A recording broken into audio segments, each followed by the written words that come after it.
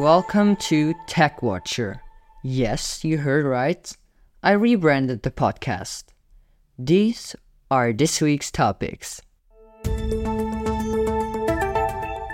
What happened at the Halloween-themed Apple event? YouTube is getting serious about ad blockers. Android is a massive tracking device. Doritos presents a new flavor. Good evening. That's how the Apple event called Scary Fast started this Monday.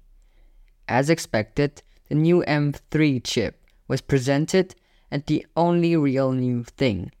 The first time ever, Apple presented all chips of a lineup at the same time. The M3, M3 Pro, and M3 Max are made using the 3nm process. Besides being a faster and more efficient CPU, the updated GPU supports mesh shading, hardware-based ray tracing, and dynamic caching.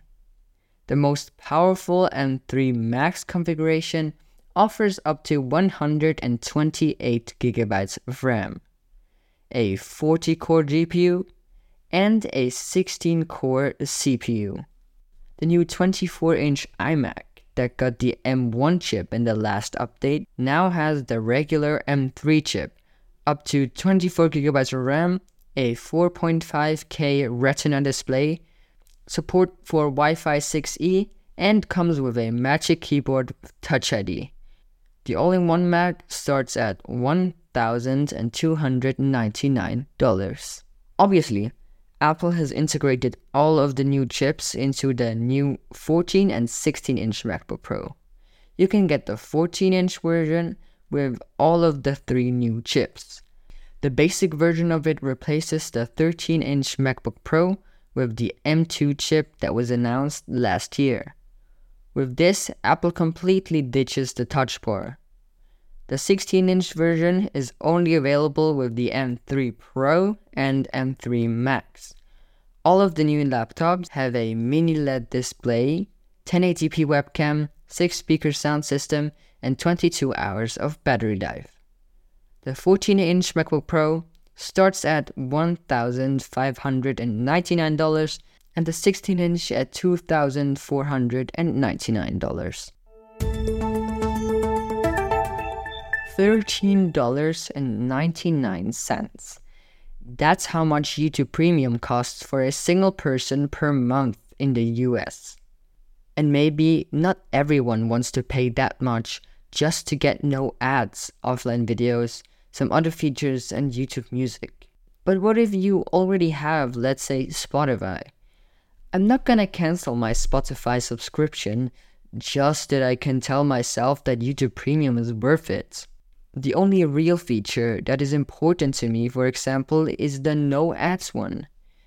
YouTube responded to this by introducing the Lite plan, which almost only offered no ads inside YouTube without the other shit. But they killed it. And now they're also increasing the blocking of ad blockers. Mine still works, but YouTube. I understand that you are trying to block ad blockers to make your users subscribe, but I think if you would offer a fair-priced plan that just removes the ads, a lot more people would subscribe. If not, you're just gonna end up in a cat and mouse game between you and the ad blocker developers. The ongoing US versus Google antitrust case has revealed a lot of funny stuff. For example, that Google is paying $18 billion a year to Apple to be the default search engine in Safari, or that even the CEO of Microsoft admits that Bing is worse than Google. For those of you who don't know what this case is about, the US Department of Justice is suing Google for having made anti-competitive deals with companies like Apple for prime placement of their search engine. And now, internal slides from Apple became public, in which one slide says nothing but Android is a massive tracking device. The presentation is about how Apple compares to other companies like Google and Microsoft in terms of privacy. A few slides of the presentation are online for everyone to look at. Wait, what does this have to do with technology? The thing is, you must download it. Okay, you know what? I'll stop playing games with you. The new flavor is actually a software that cancels the sound of eating Doritos. Gamers can silence the crunch to protect their friends from hearing loud sounds of Doritos being eaten when gaming together. Doritos claims that they have trained an AI with over 5,000 Dorito crunches to be able to filter your mic in real time.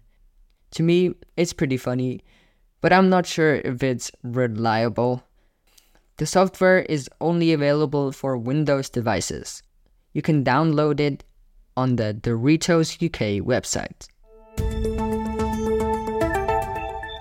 Thanks for listening to this week's episode of Tech Watcher. See you or hear you next week. Over and out.